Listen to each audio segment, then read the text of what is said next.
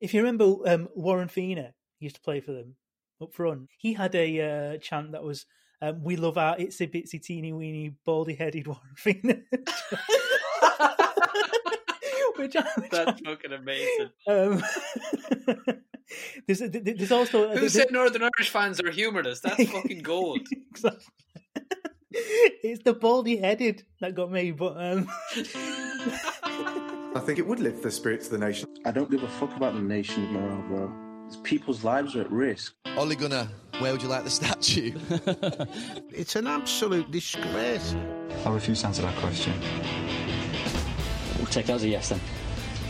Take it whatever you want. I don't understand that. Politics, coronavirus. Why me? I wear a base cap and have a bad shave. Hello, comrades, and you're very welcome to the Football Spin on a Monday morning.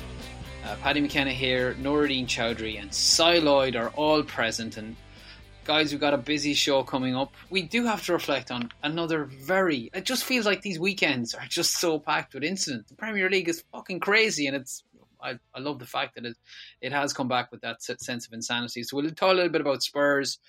We're going to talk about Jordan Pickford, Virgil Van Dijk.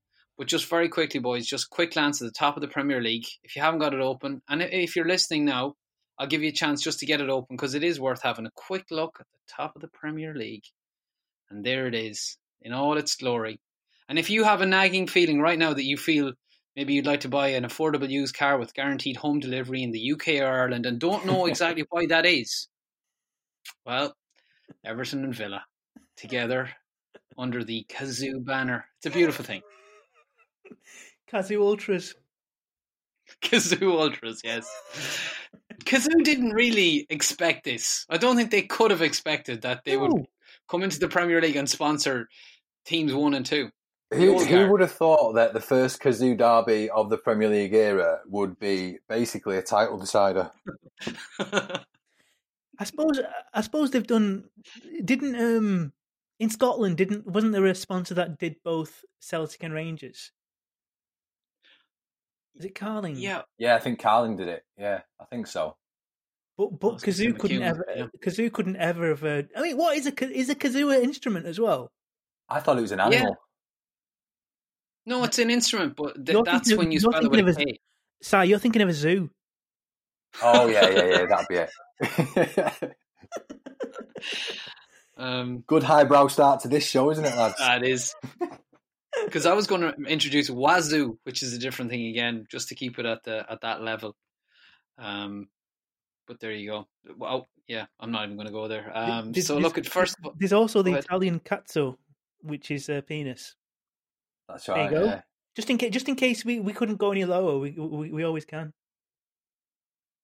Oh, okay. Right, there you go. So, yeah, it's been a very unexpected start to the Premier League, and Merseyside Derby was a game that we were all looking forward to and built up to. God, we built up to it 2 weeks ago. That's how much anticipation the Football Spin had for the Merseyside Derby. It was a mad game of football. Jordan Pickford is definitely the man that people are talking about this morning.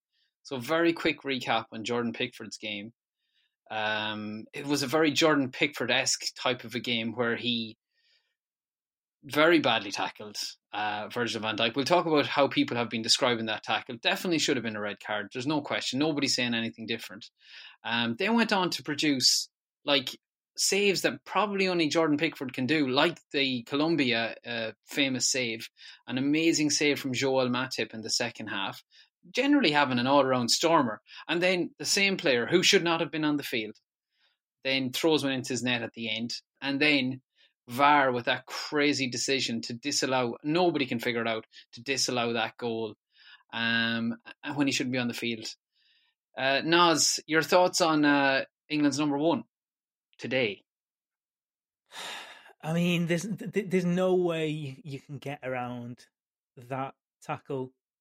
It was ridiculous. It was awful, and I was having a sort of debate about this, about which tackle was worse. Was it the one on Thiago, or was it the one on Van Dijk? And the thing with the one on Thiago is it looked more sort of intentional, and therefore in that respect that's worse. But I think Pickford's is probably worse just because it's reckless.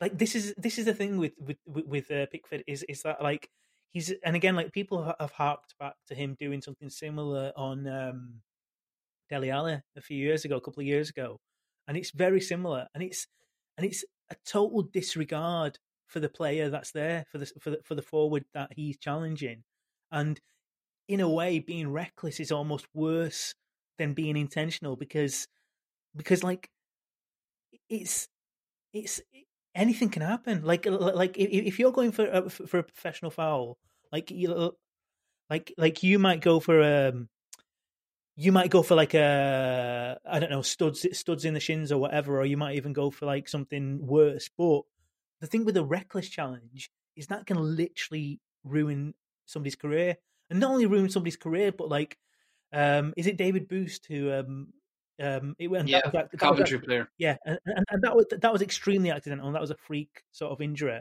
And Dennis Irwin definitely, I don't think he was either reckless nor intentional. That was just like a freak sort of accident. But that showed that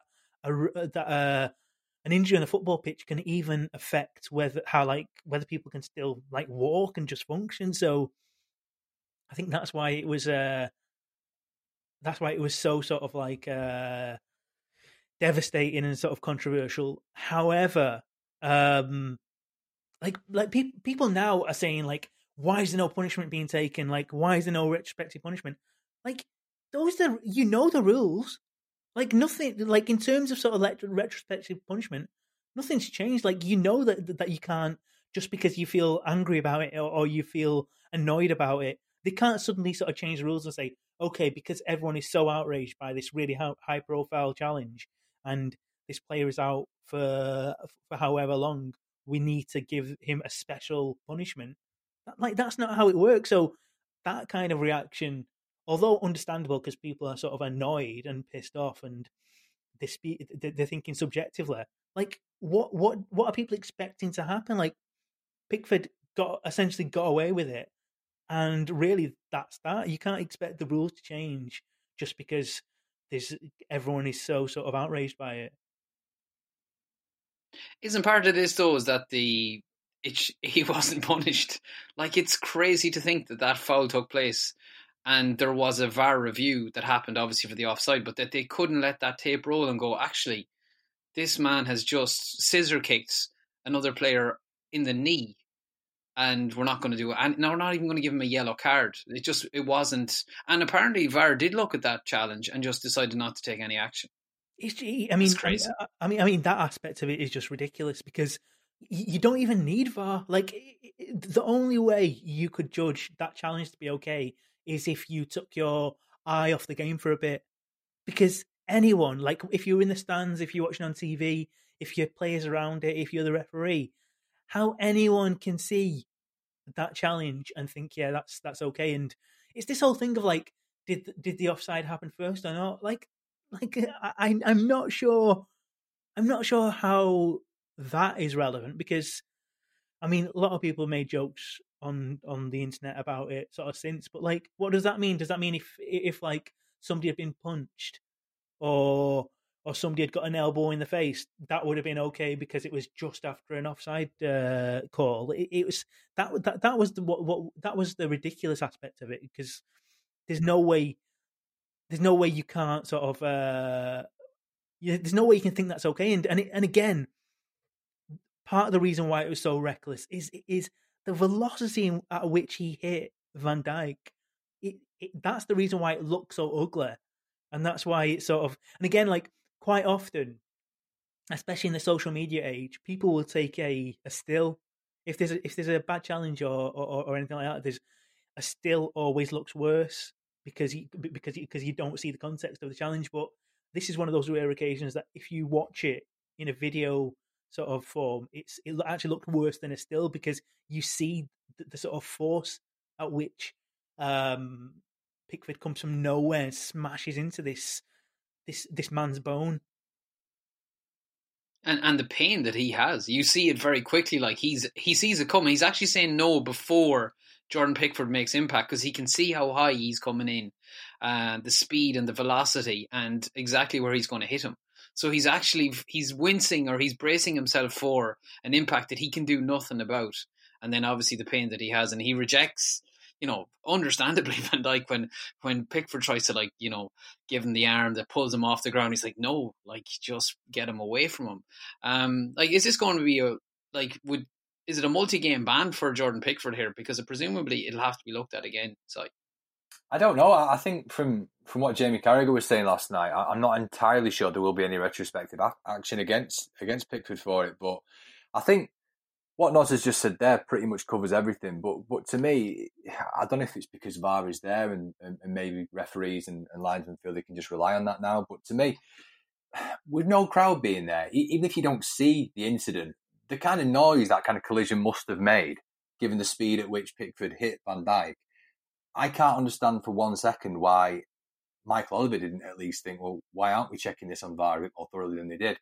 Did you say before that they did check it on VAR? Because my understanding was that they didn't even look at it. They just went straight to the offside, and that was all they actually looked at. Yeah, I can't remember I've seen it over. Somebody tweeted over the weekend that VAR did have a look at it. So there you go.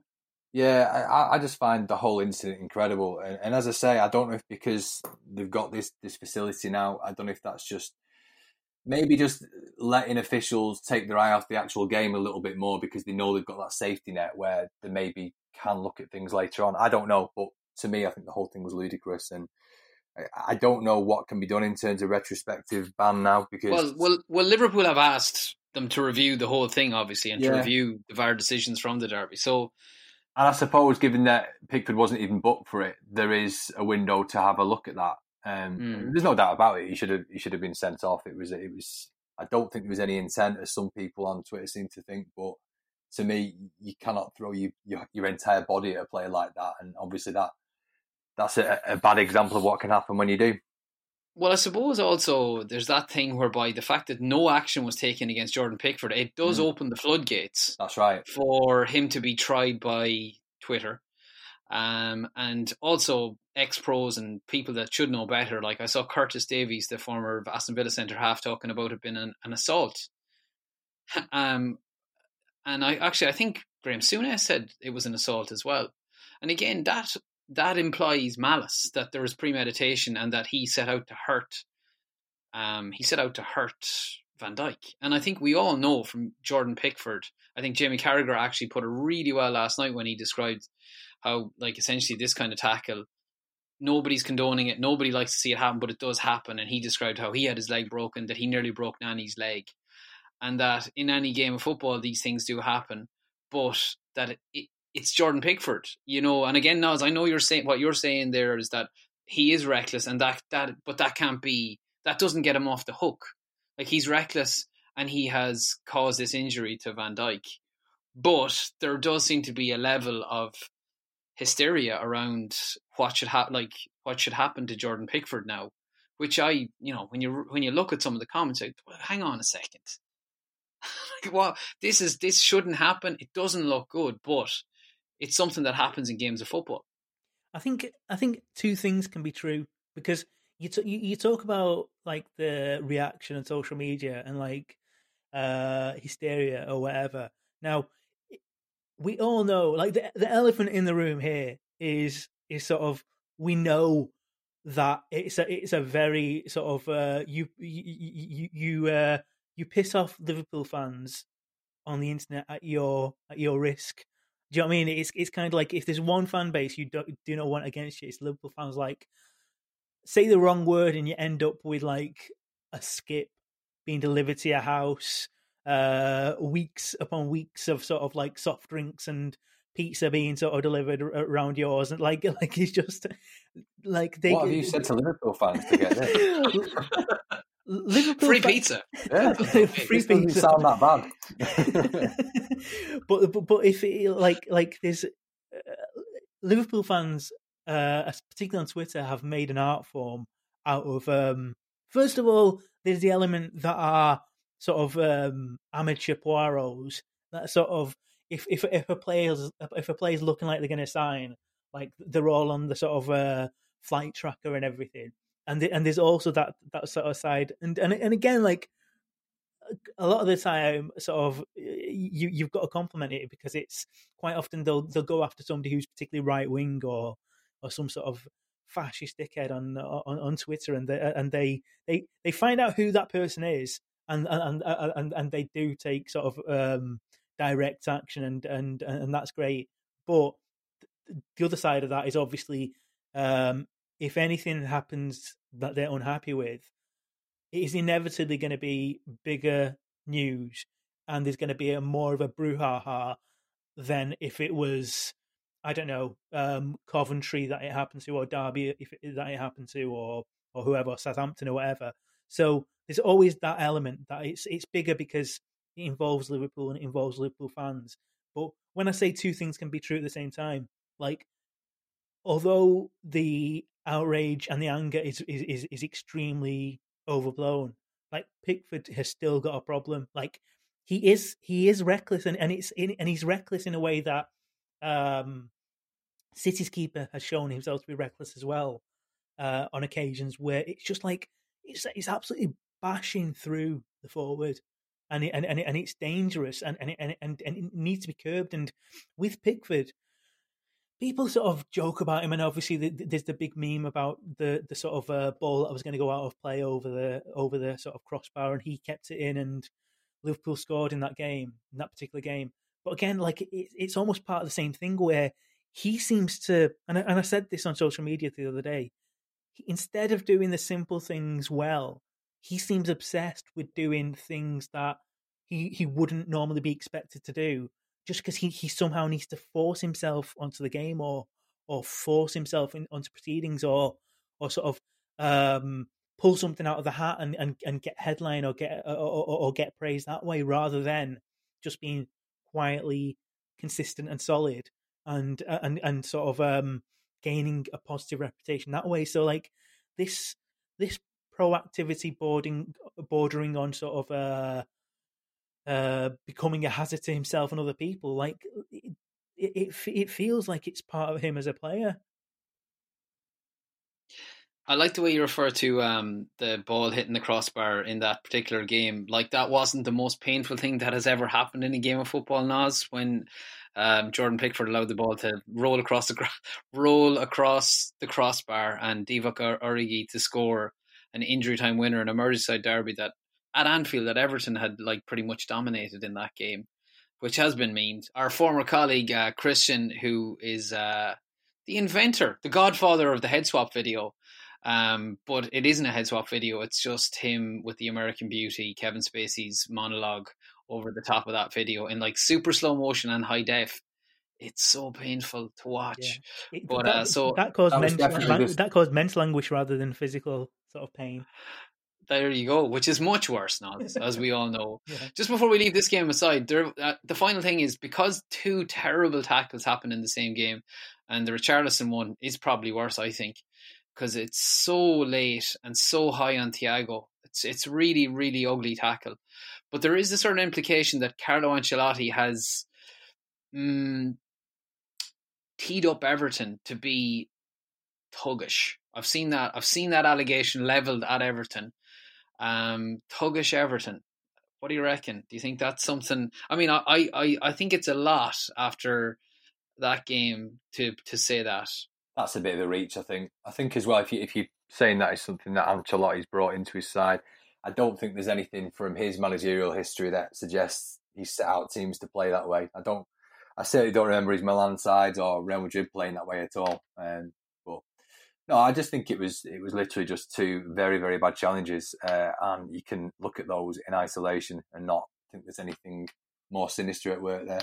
Yeah, see, it's two individual players rather than sort of it being a team sort of strategy. It's sort of like Pickford's got previous for being reckless, and also Richarlison, like, he's a bit naughty, like he loves to sort of get stuck in, and he's got that nefarious side to his game. But can I just add to this before we sort of move on?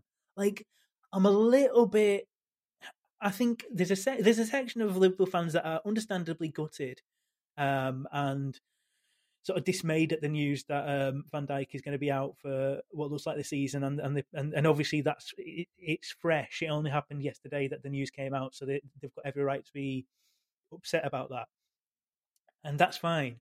But then you've got another sort of group of Liverpool fans that are so whiny about like how will they possibly cope now, and like the season is they essentially their title defense is over because Van Dijk's out for the season. It's sort of like, no, like get over yourselves.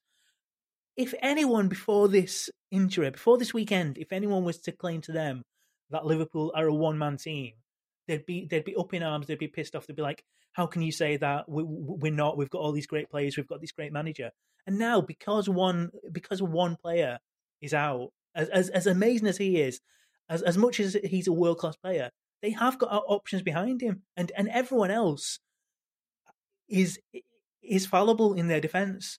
Everyone else, like underneath Van Dijk, who's a tremendous world-class talent, there's a sort of a level where everyone is kind of at a similar level. So to say that Liverpool's season is over in terms of defending the title, like it's so overblown and ridiculous, and fans that are sort of acting as if, well, that's the title challenge over. Like they just need to get a grip. Yeah, absolutely, and good players there, and obviously the January transfer window, maybe a cheeky bid to re-sign Dejan Lovren. You know, yes. that's always an option there. Make Liverpool great again. The club. He knows the club now. He knows how Klopp likes to play. He himself thinks he's world class. His presence has been missed. Why not? So there's an option there potentially. He'll relish the opportunity to come back in and put right the wrongs. So why not Dejan Lovren back to Liverpool, even on a loan, like a 4 or 5 month loan? That could be an option. Flying at Zenit St. Petersburg, apparently. I've just checked on Wikipedia, so that's enough for me, Naz and Si. Right, moving on. So, okay, let's say Jose Mourinho's had a tough weekend as well, and it's definitely coming at a time when it felt like a lot of things were coming. It was coming up Millhouse for Spurs, and definitely after 10 minutes of that game, 3-0, flying against West Ham, and then it all goes P-Tong. Si, your thoughts on Jose's traumatic afternoon yesterday? It was a bit like Mourinho's time at a club in microcosm, really, in that, you know, you kind of saw this bright start and things went really, really well. You had a glimpse of the new expensive signing in Bale, the new big name signing, and then it quickly unravelled and went to absolute shit towards the end in quite spectacular fashion. Just the way Mourinho's time tends to play out at clubs these days. It's a bit of a strange one, really. I think looking at Mourinho's appointment and the fact that they replaced Pochettino, it seemed like when he came in, there was this acceptance that as good as Pochettino's Spurs had been when he was there, they'd never reach that level again, Spurs, or they had to find a different way. And Spurs are very different now. You look at the way they play. They certainly don't press as highly and as intensely as they did under Pochettino, and they're a very different team. But that first half, I was really impressed, as I was with them at Old Trafford, although as much as that was to do with United's capitulation, I thought they were very good then too. But I look at this Spurs side now and I think, hang on a minute, Mourinho, despite me knocking him quite a bit recently and doubting whether he would actually be a success at Spurs, he does seem to have built quite an effective side. They look very, very good, and all that talk that was lingering around half-time about them being potential title contenders that had evaporated by full-time, I thought was warranted. I thought they looked really, really good. But I don't know. I just think that the way it fell apart, it shows there's a little bit of a vulnerability defensively there. And I have my reservations about how long Mourinho will be able to keep it together at Spurs. I don't see them. I think they'll do okay this season, but beyond that, I don't think they'll do much more in terms of keeping Mourinho in charge for a long period of time. It's what when you look at this season, what it feels like already is that there isn't going to be a clear runaway leader, that this is going to just change hands a lot of times. Like, because if you look at the table there, okay, we've already talked about the Kazoo Ultras, but then Liverpool are in third and Leicester are there and thereabouts, and obviously they didn't have a good result yesterday. Arsenal are there, Spurs are there, Chelsea are there, City are in 10th. And look, we're only 4 games into the season, but there's a lot. United are in 14th. Like, there's a lot of teams that are going to bounce around the league, which is going to make it. It's going to make for an absolutely brilliant season. So there is a lot of competition there. Mourinho always has rightly laid claim to being one of the best managers in the league. He's got most trophies, most Premier League trophies. So are Spurs going to be a force, Noz? That's the question. I mean, really, they should be because they've got so many sort of separate facets to their team and their play that suggests that they should be. Obviously, like Bale didn't have the best debut because the team lost, but he had that great chance where he could have ended the game essentially. And he was slightly unlucky because like he should have scored, but the way he made the chance for himself, it points to him having a really sort of meaningful impact on the team. But one of the things that I thought was a bit of a pity about the result, obviously, which was fantastic as a neutral, but no one's really, or not enough people are talking about Harry Kane's performance, and he was so good, especially in the first half. And again, like as a bit of a mea culpa, like I've previously sort of joked that he's a bit of a selfish player, and I think to some extent that's a valid argument, just because all great strikers have got a selfish streak in them, and you expect that and you want that in a top class striker. But I didn't realize how good a footballer he is, if that makes sense. I always knew he's a good footballer on the ball and would make chances for himself and finish chances himself as well. But I didn't see this sort of playmaker side to him before, and like he's so good. It's the vision, but also the technique to carry out what you want to do. Essentially, do you think knows that Mourinho's brought this out of him? I don't. Well, maybe it's just the case that he's sort of identified a part of Kane's game that he's not utilised before. Just because, I mean, like I said, like I've not seen it before, and again, like sometimes it's you've really got to defer to the fans of a particular team, because anytime most of us see a game as a neutral or a rival, it tends to be when it's on live TV or when you catch the highlights, and it's not. You don't see things that committed fans of that football club see, because you're not watching every single game, and especially like in the days when we could go to games, you don't watch that team week in, week out in real life, and you see so much more when you go to a football game. And there were a few Spurs fans that were saying like he's so much more than what he's shown to be and what he's depicted as, and he is actually a great all-round footballer who's got like an eye for a pass and the technique to pull it off. And I think we're seeing more as neutrals, just because like it's getting to a point where it's impossible to ignore now. Like he's, again, we go back to talking about how certain people in the media, like Chris Sutton, like others, were suggesting that England haven't got a playmaker and aren't a creative team, and therefore have to play defensive, attritional football. And even just with Harry Kane, even if you ignore Grealish, but even with Harry Kane, you see that that's not true.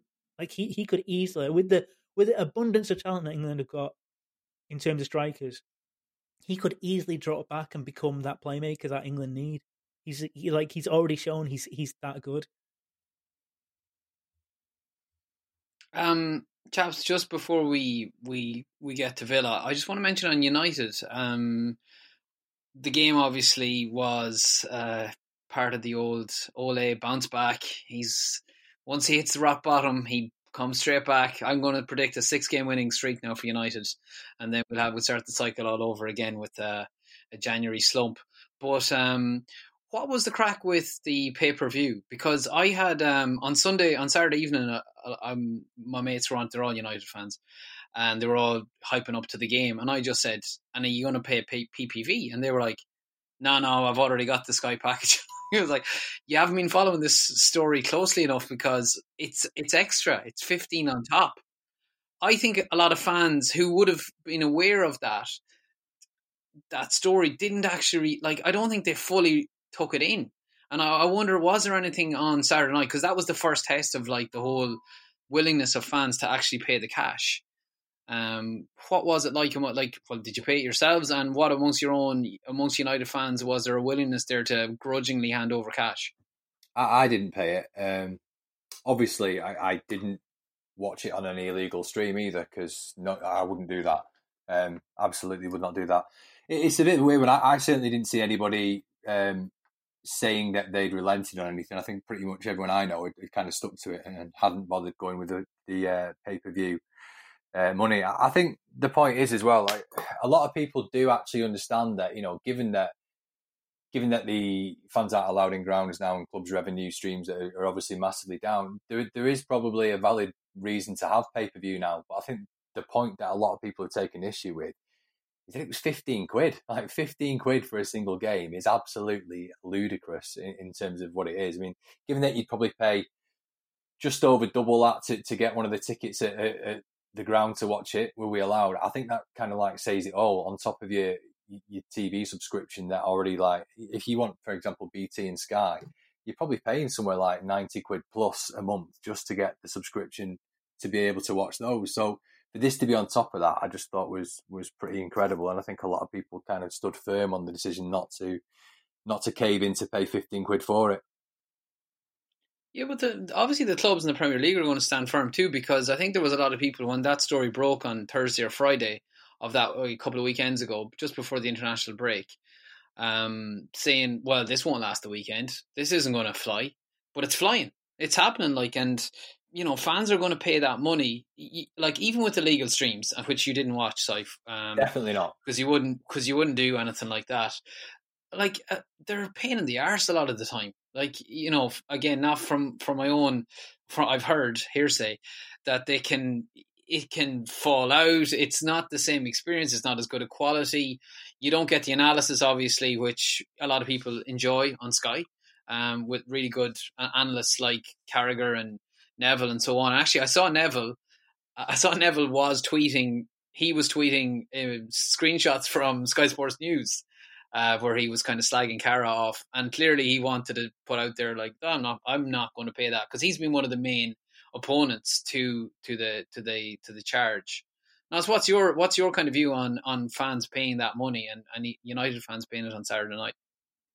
I mean, my view is that the Premier League and anyone looking to make extra money out of this can absolutely get fucked. Like it's so cheeky and disgusting, and like in this day and age where football clubs are defending their lack of spending because of the pandemic, and at the same time, the fans, a lot of whom are losing their jobs, a lot of whom are being made redundant, are expected to fork out extra money on top of what they're already paying to keep their season tickets. They're already paying to these television companies to watch games on more than one channel, on BT Sport and Sky, to then expect football fans to fork out extra, and not just like £2 or £3, 15 quid to watch one game. It's abhorrent. It's disgusting. And again, football fans get a raw deal off a lot of people, and it's usually people who've got nothing to do with football and don't understand fan culture, and have got a really sort of like archaic, like Thatcherite idea of what football fans are like. They get a raw deal. But again, I was really heartened by the reaction of football fans. Firstly, what I saw was a load of football fans saying, "Fuck that! We are not going to encourage this. We're not going to be part of this," and that was so commendable. And to the extent that like people who did admit to watching it were essentially treated like scabs for sort of crossing the picket line, which again, like you talk about Gary Neville and him making clear that he was watching it on Sky News updates. It was I think that followed Jamie Carragher taking the piss out of Neville and sort of say, and like when Neville when Neville said penalty before anyone else knew it was a penalty because everyone was watching it on a delay on streams apart from Sky Lloyd, and like Carragher immediately replied to Neville saying, "Oh, I thought you were against these pay-per-view games. Why are you watching it?" And then he sort of like countered and said he wasn't watching the game on pay-per-view. But again, so football fans sort of seem to have like a common sort of voice on that. And again, around Manchester United versus Newcastle United, one really heartening aspect was the fact that both fans of both clubs decided that instead of giving money to pay-per-view, they were going to give money to local food banks. And Newcastle especially, their Newcastle United fans food bank sort of organisation, they managed to raise 16,000 for local food banks, and that's astonishing. That's astonishing when, again, you consider that the people that are donating that 16,000, some of them will be from some of the most deprived areas of the country. Some of them will have been made redundant. Some of them will be affected by the downturn in the economy due to the pandemic, and yet they are willing to help out those less fortunate than themselves, and having to miss out on watching their beloved club and watch the one thing that can give them joy each week. So that was great. And Manchester United fans also did that in conjunction with I think Manchester United and Manchester City Food Bank sort of like have been working together recently, and that's been great. So that was really heartening to see. But just generally, like, it's disgusting. Like, this horrible. It almost reflects the government in that the government don't seem interested in solving the pandemic crisis or trying to get a proper track, trace, and isolate app in sort of operation. All they're looking at this whole situation as is how can they individually get rich and how can they get their mates rich with these dodgy deals and these dodgy contracts that they're giving without putting out to tender and stuff like that. So, and it seems as if football's doing that as well. Football's thinking, okay, like, well, this is like a really unprecedented moment in history, and there's a pandemic and these are unusual times. So let's try and make a little bit of a profit out of this, and let's try and squeeze the football fans even further. And it's fucking grotesque. I think as well, like, as much as there is very obvious dissenting voices towards pay-per-view, etc. now, you've only got to look back as far as 1992 and realise that history shows that ultimately, as much as people are against the idea, if pay-per-view continues, football fans will ultimately pay it. You know, Sky Sports in itself and the coverage that we all take as normal now, that came to be because somebody decided to actually create the Premier League so that we could charge football fans for something they got as free beforehand. So, you know, as much as we're all against it, I think the sad fact is ultimately enough people that probably aren't making a big noise on Twitter and social media will probably quietly be paying enough money to make this viable for the Premier League, and they probably know that, which is the sad fact. And that's completely true. But I do think this first weekend will be telling, because interestingly, John Sinnott of CNN asked Sky how many people paid for pay-per-view this weekend, and the response was, we won't be sharing the pay-per-view numbers as they are commercially sensitive. And you just hope that it's totally fallen on its arse and people have been streaming instead of watching, and that will hopefully continue, because although I completely agree that sort of if there's enough people who will do it, it'll thrive. By the same token, if at the very outset enough people don't do it, then it could very well die on its arse, and hopefully it doesn't. Again, we talk about fan culture in terms of football games and going to football games, and obviously that is the prime that should be the prime focus when you talk about football fan culture. But the very modern form of football fan culture is also social media, and as much as we complain and moan about social media and all of its poisonous elements and sort of dangerous elements, one of the strangely sort of affecting and good parts of social media is whenever there's a big game, whether it involves your team or not, it almost becomes this communal thing where everyone is tweeting, everyone is talking about this same game, and everyone is sort of like there is this communal thing in this really sort of, we are separated physically because of the pandemic, but when there's a big game or when there's a major sort of thing on TV, people do still come together, but now it's on social media rather than watching it on TV in the old days. And what you might start to see is if, I don't know, if Spurs are playing Everton, and whereas usually everyone will be talking about it, there'll be a massive sort of like collective of people discussing this game, regardless of who they support. You could very easily have a situation where only Everton and Spurs fans are talking about it because they're the only ones who are prepared to pay to watch it on a pay-per-view, and even then it will be just a section of them. And suddenly this collective viewing public that came together and sort of discussed things and had a laugh and had arguments and had banter around it on social media, that had be gone. And again, that would be another pity. But it's that fan base that are already paying. I mean, that's the thing.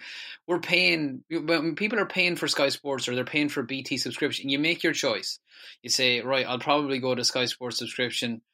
I think I can afford that, or I'll stick a BT on top. Maybe somebody's doing an offer or whatever. But then this extra charge that comes in, I think there's a kind of an understanding now. You've got all these marketeers and people that can analyze spending habits, and things have begun to settle down into a more of a rhythm, this kind of the new normal rhythm. And you understand that people, there are less things that people can spend money on. Yeah, for example, people can't spend money on going to see a game of football, or they can't spend money on a big Saturday night out, and they can't spend money on going to a festival or going to a gig. So these are all discretionary spends. And people that work in the entertainment, they can't spend money on the cinema. So there's maybe an understanding now, there's money there to be had, because people have a few extra quid in their pocket that they may have spent on discretionary things. So they've got money for discretionary things. And I think it's opportunistic, where it's like, I agree with you, Si. I think there is that silent cohort, I'm fearful of this, that are going to spend that money, and they want to spend it on these things because they want to have that communion. They want to be able to share the experience. Sure, we don't have shared experience. This is one of the few ways that we can share that shared experience. And here's someone that I think is coming in and cynically monetizing it. I completely agree with both of you. I don't think either of you are sort of like looking at it in cynical terms at all. I do agree that this is sadly like a critical mass of people could still watch it, and that'll be enough, and that could the door that the Premier League are opening ajar with this like little tester for pay-per-view. It could get bigger and bigger and bigger, and suddenly, like practically every major game is pay-per-view.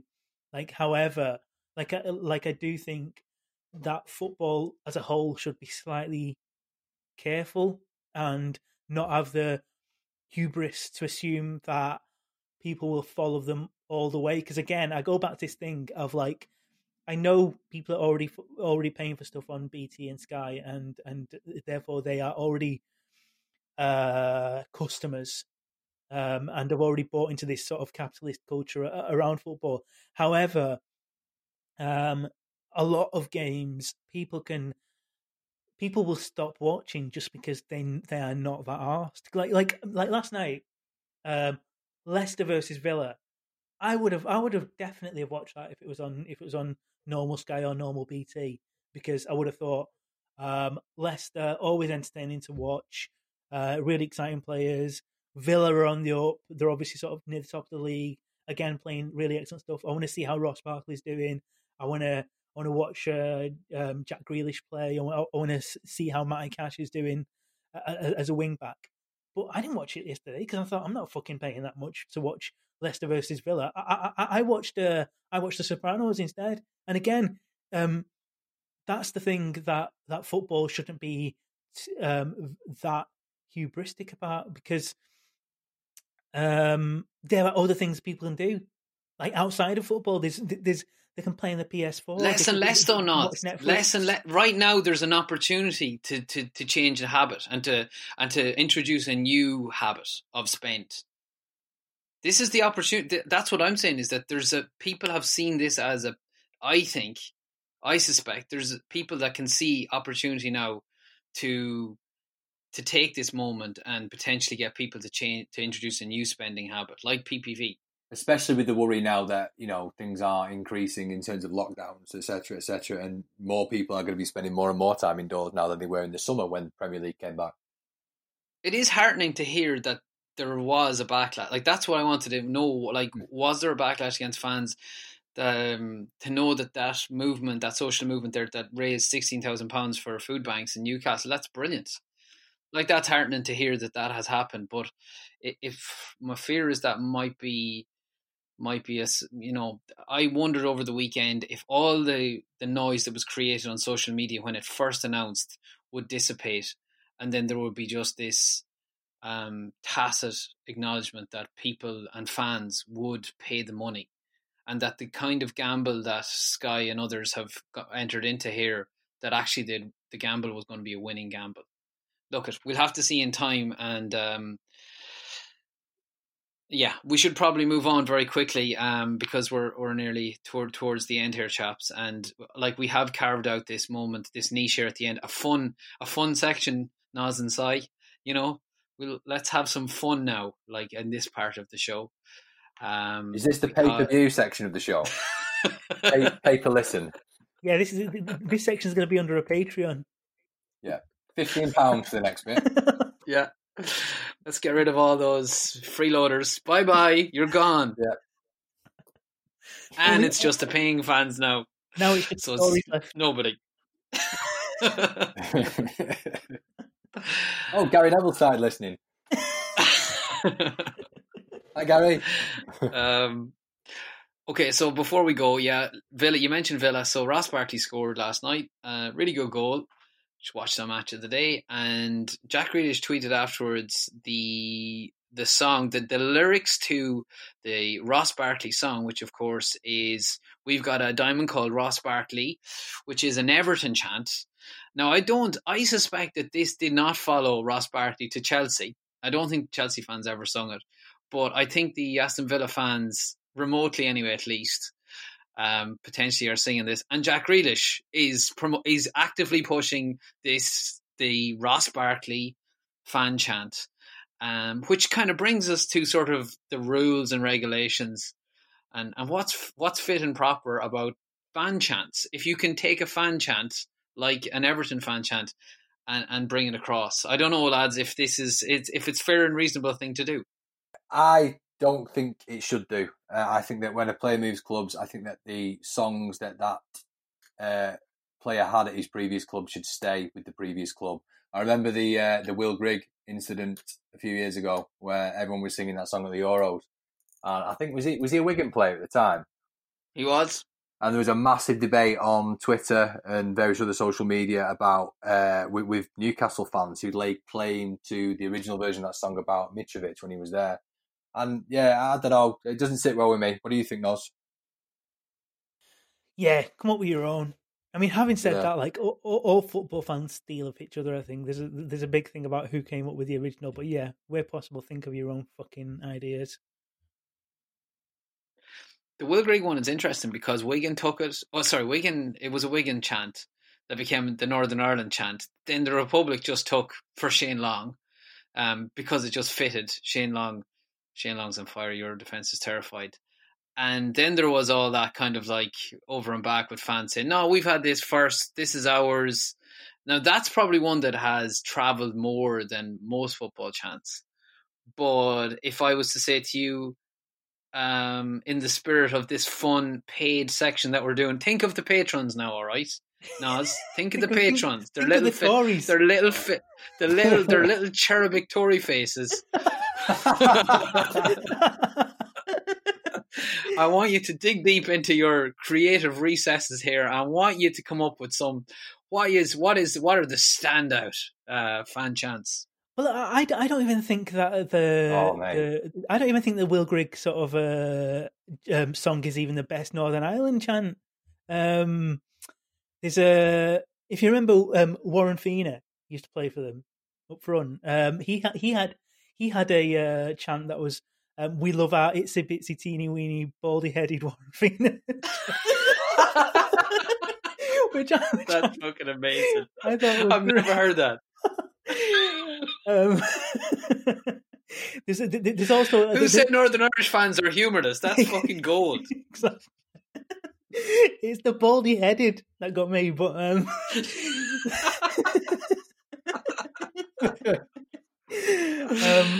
there's also, I mean, quite a lot of them are problematic, so we don't even want to go there. But like, I know that United fans used to sing "Your teeth are offside, your teeth are offside, Luis Suarez, your teeth are offside." And again, I don't know if this is problematic or not, but I think Liverpool fans used to sing, "He's fast, he's red, he talks like Father Ted, Robbie Keane."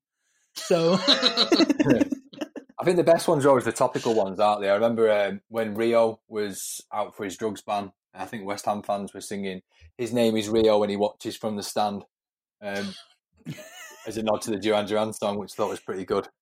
There's I'm going to send you now, Paddy. I'm going to send you because I'm going to send it to you because you can do it justice and I couldn't. But there's one for Jimmy Traore that Liverpool fans had. I've just sent it to you there. Can you do that one? Okay. You want me to sing this? Yes. Okay. It's for the Patreon, so I think it's only right and proper that I bring a little bit extra. Yeah. the paying customers, right? Don't blame it on the base scan. Don't blame it on the ham man. Don't blame it on the fin man. Blame it on Traore. He just can't. He just can't control his face. Take my money. Oh, fucking hell. It's the Finan that gets me. Like, I'm sure that's not what they sung, but I couldn't help myself. Okay, look at. I think just before we go, there's also what was the Scotland? There's a Scotland one that they sang against the Isla. It was deep fry your pieces. Yeah, we're gonna deep fry your pieces. Another classic. Yeah, no, that is good. All right, listen, lads, we've done our bit. The patrons we've sent them home happy.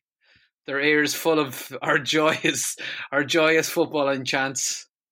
And okay, so thank you very much to Naz Choudry, and thanks very much to Lloyd. Thanks to yourselves as well for listening and for being so generous with your patronage of the Football Spin. All we ask is that if you haven't already done so, click subscribe, and it's all free, just like that. So tell your buddies as well. For now, ooh, ominous from Lloyd. Okay, we'll be back later on in the week. We'll talk to you then. Good luck. I think it would lift the spirits of the nation. I don't give a fuck about the nation's morale, bro. These people's lives are at risk. Ole Gunnar, where would you like the statue? It's an absolute disgrace. I refuse to answer that question. We'll take that as a yes then. Take it whatever you want. I don't understand that. Politics, coronavirus. Why me? I wear a base cap and have a bad shave.